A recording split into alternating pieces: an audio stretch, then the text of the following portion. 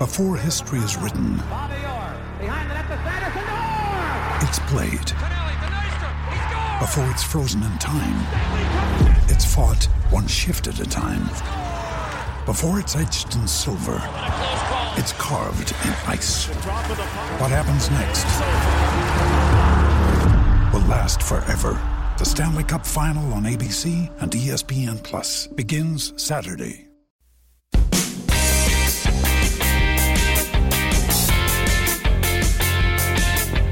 Welcome to Standing on the North Bank, the Swansea City podcast from Wales Online. Hello and welcome to our latest episode of Standing on the North Bank, a Swansea City podcast from Wales Online. I'm Ian Mitchellmore and I'll be hosting today in the absence of usual host Matt Davis. I'm delighted to say I'm joined by Tom Coleman. Tom, good afternoon to you. Alright mate, you okay? I'm very well, thank you. How are you doing? Yeah, not bad, not bad. Good to be back at it, and we apologise for the lack of podcasts of late with people being time off Christmas. Into the new year, first one of 2020, and let's get stuck in straight away into what was a feisty South Wales derby. You were there, sat alongside me, Tom, in the press box at Cardiff City Stadium. It was a game that lacked a fair bit of quality, I think it's fair to say, at 0-0. There was moments of excitement, both teams had chances, but ultimately would you say it was a fair result? Yeah, I think so. I think both teams, as you say, had chances to win it. They both kind of really lacked that cutting edge in the final third, despite of course Rhian Brewster making his debut, which I guess must be seen as a positive for Steve Cooper. I mean, it was a reasonably bright performance, albeit he probably struggled against Sean Morrison really all afternoon. But yeah, I think a draw was a fair result. Probably wasn't one for the neutral, if I'm honest, but I think as an interested spectator myself, I really enjoyed it. I thought the Swans fans were excellent. We won't go into the business of Ollie McBurney and Joe Roden being there, but yeah, I mean, it was a great atmosphere, and I think as a neutral you can always enjoy these games for what they are a little bit more than if you're a fan, because obviously the nerves involved, and you could feel the tension as well, especially with Cardiff fans. But yeah, I thought it was a great occasion, but as I said, a draw probably a fair result. Yeah, I do agree. I think that there was a lack of quality in the final third from both teams. Swansea suffered in that department a lot. I think they did get moments where on the transition they looked decent and could have had more chances to get a goal or two, but it never materialised. And I must admit, I thought in the end it was a result that probably suited Cardiff in a way more, but it's still a point and a clean sheet away from home for Swansea. So and a lot's been said about the certain people in the away end. I personally thought it was fantastic, seeing former players in the away end and current players as well, Courtney Baker-Richardson being another one, as well as Joe Roden. But a lot's been said, so a lot that I don't agree with personally, but let's not waste too much time on that. No. You mentioned Rhian Brewster there. He was the first of 3 arrivals this month. Mark Gee from Chelsea, following in the footsteps of him, former England youth international who won the World Cup under Steve Cooper in 2017, and of course Conor Gallagher, another one. He's well and truly putting the band back together, isn't he, Steve Cooper? Yeah, well, he is, yeah, and I think we all knew he had these kind of connections when he arrived, and I think that was probably one of the attractions, I guess, of him coming here. But I mean, it seems that Swansea is, I don't know if it is that Cooper influence, but there certainly seems to be a level of attraction for some of the bigger teams in the Premier League in terms of sending their youngsters away and getting developed. I think Chelsea seem particularly impressed by the setup at the moment, and I think that's evidenced by, as you say, Mark Gee and Conor Gallagher turning up. The latter one, probably a bit of a whirlwind. I mean, he was recalled 1 minute and then 24 hours later he seems to be a Swansea player. So Charlton obviously not happy about that, but I mean, Charlton's loss is hopefully Swansea City's gain. But you just kind of hope that with those connections that Cooper's got with them, that's going to kind of help to reduce the settling in time, because we've got to remember they are all young lads, and they've still got a bit of developing to do. But as Cooper himself has said, they are still here to do a job. And I think what's very encouraging is that they've all talked about either the playoffs or going up or promotions or whatever, so which is interesting given that Cooper's been very keen to kind of keep those expectations in check all season really. So it kind of gives you an insight, I guess, into how the players are feeling in the dressing room. Perhaps there is now a feeling that perhaps the top 6 is an achievable goal this season. Yeah, it's funny, some of the points you mentioned there, I wrote about them this morning. It's a Friday before the Wigan game at the time of recording. All 3 mentioning promotion and playoffs. Steve Cooper obviously was asked a lot at the start of the season, especially after August when Swansea were close to flawless in terms of results. I think the only drop points was that game away at Derby. Top of the table, and the same again after the win against Charlton at the Valley in October, I think it was. And he always refused to answer. He played it down. We focus on the next game, the usual lines, which, it is important, but these 3 young players have all come in and said the same thing, which it's bold, but it's quite refreshing as well, isn't it, Tom? Yeah, I guess. I mean, I don't know about you, but certainly when I asked Cooper about possibility of, challenging for the top 6, it got to the point where he almost got a little bit annoyed by it. But such is his keenness to kind of keep those expectations in check, as I said. But you can kind of understand where Cooper's coming from, because I think as I said, it's a young squad, isn't it? It's a very get carried away. It's a very young squad, and they came in for a lot of praise, and rightly so. But form since, I think it's fair to say, has been quite patchy. They've not really strung a run together like that since, really, and that's going to be the key challenge if they are going to be serious top 6 contenders. The door's open there for them, because despite the patchy form, they still find themselves 7th, still find themselves in the frame for as I said, a top 6 finish. So if they can string the right run of results together, there's no reason why they can't go on and do it for me. No, I must admit, I completely agree. Funnily enough, I put a poll on Twitter the other day prior to the Conor Gallagher arrival, before the news had even broke. He was still at Charlton at the time, and it just shows how quickly this happened. The poll I put was asking fans whether they thought Swansea could gain promotion this season, and the final result, I think it was 51-49 in favour of yes. That Gallagher acquisition might have convinced a few others as well, having seen Brewster in the derby now, Mark Gee there, Joe Rodon back in training now. He was in training on Thursday. Jordan Garrick's very close. Obviously the blow with Mike van der Hoorn, he looks set to be out for 3 to 4 weeks, but as you mentioned there, they've been grinding out results.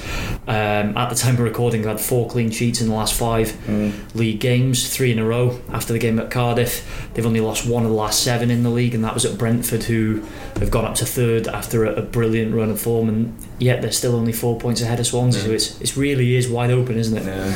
I think the interesting thing for me is going to be what kind of roles these 3 new lads play as well, because everyone's kind of talked about the loan rules and only being able to have 5 in your match day squads. Does that mean one of them's going to come in and sort of plug gaps when he's needed, or is the likes of Kalulu or someone like that perhaps going to get less of a look in? Those are sort of questions that I'm sure Cooper himself will be asking. And Liverpool and Chelsea won't have sent their kids out on loan to a club that's not going to play them, so clearly they've had some kind of assurances there. So I think balancing that and sort of finding the right roles for all of them is perhaps going to be a bit of a challenge for Cooper. But there's no question for me that squad now is a fair bit stronger than it was when it started the January window. Yeah, I must admit I agree. Obviously the month started the very first day of the month, the new year, of the news that Bournemouth had recalled Sam Surridge, which I personally feel was a blow, because he was improving week on week. I thought he had a bit of a slow start, not entirely his fault, because obviously he wasn't getting too much game time with Borja starting the season like a house on fire, but he was improving. I thought every game he played he was having a more prominent role, great work rate, and he was scoring goals as well, so that was a bit of a blow to lose him. But it is refreshing to see that they have identified a man in Brewster, someone they've tracked for quite a number of months now, and brought him in quickly to replace that loss. And as we saw, he was thrown straight in at the deep end against Cardiff on Sunday. So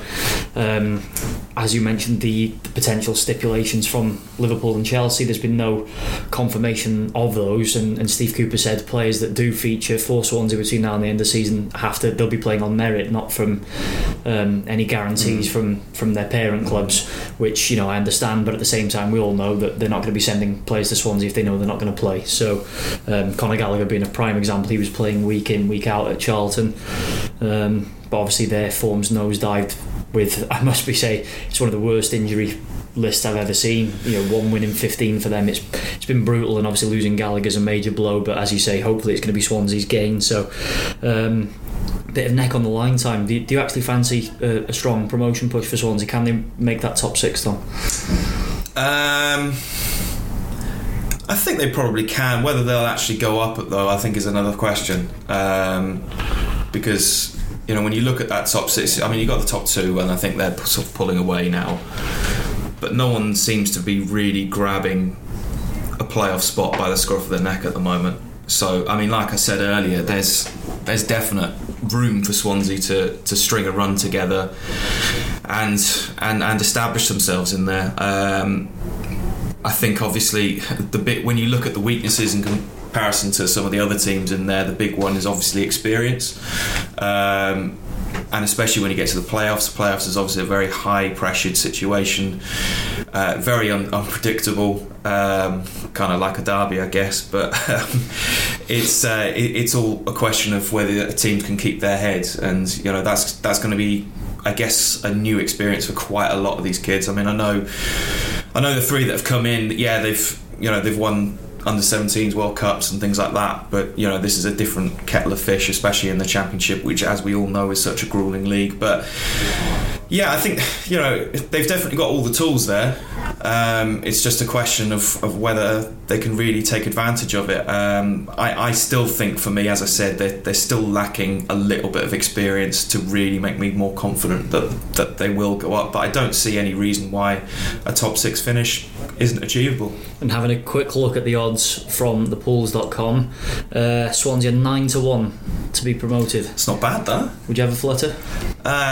If I was a better man, I'd definitely have a flutter on that. I mean, 9-1, I think is. I think that's underestimating Swansea, to be honest, because they are capable of grinding out results, and on the day they are capable of playing some good football. I mean, I watched that game against Charlton, and I thought the first half was one of the best first halves they've produced all season. Second half, they lost that intensity, and I think perhaps took the foot off the gas a little bit, and as I said, the intensity in midfield just wasn't there anymore. So I mean, we kind of saw the best and worst of them in one game, really. And there was definitely things to build on from that derby performance.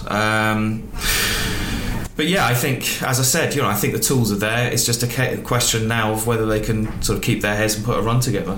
Yeah, absolutely. And it goes without saying, please gamble responsibly if you are going to be having a flutter. Looking at the 2 remaining games of January, home game at the Liberty Stadium against Wigan Athletic, first up on Saturday. Interesting one. Last time out, a great away win for Swansea, winning 2-1 up at the DW. Yeah. Sam Surridge netting in the 3rd minute of injury time, about 20 minutes after coming off the bench, who was set up from Connor Roberts, who also came off the bench. It was a great couple of substitutions from Steve Cooper that day. It wasn't a great performance aside from the first 15-20 minutes where Nathan Dyer put Swansea ahead, a certain Mr. Kiefer Moore equalising from the penalty spot for Wales. He's back in contention for this game. He's been on the sidelines for well over a month now. Linked with a certain team up the road recently as well. Looking forward to seeing him in action and hopefully having a quiet game. Yeah, I hope so. I mean, I think the main thing that will come as a comfort to Swansea fans is that he seems to have his best games for Wales and not Wigan. His record in the Championship, I don't want to do down the lad, but it's not exactly a scary one. I mean, obviously found the net last time they played, and albeit from the penalty spot. Albeit from the penalty spot, but I mean, he can't be underestimated, and I think he does bring with him that sort of aerial presence that everyone so dearly loves when he's playing for Wales. So, and I mean, one of the things you could probably say about the derby is that it did kind of show off that there is a weakness there when they're playing teams with a bit of height to them, especially from the set piece. Although, to be fair, I thought the likes of Cabango and Wilmot handled things pretty well on the day, but you just feel like you look at that back four, there isn't a lot of sort of heightened strength there for me. So if Kiefer Moore gets in and amongst it, he does have the potential to cause problems. But having said that, I really do quite fancy Swansea for this one. I think, you know, there seems to be a really good mood around the club at the moment, and I think those 3 signings have really, really helped. I think coming through with a credible performance in the derby has added to that.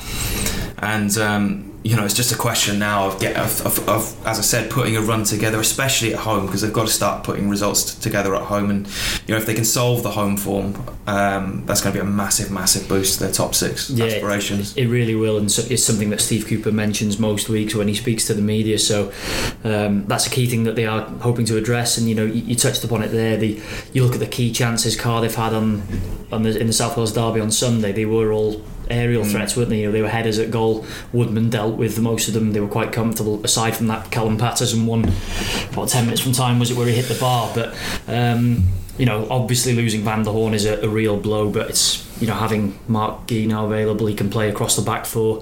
Joe Rodon hopefully available for Stoke, if not the Preston game on the 1st of February.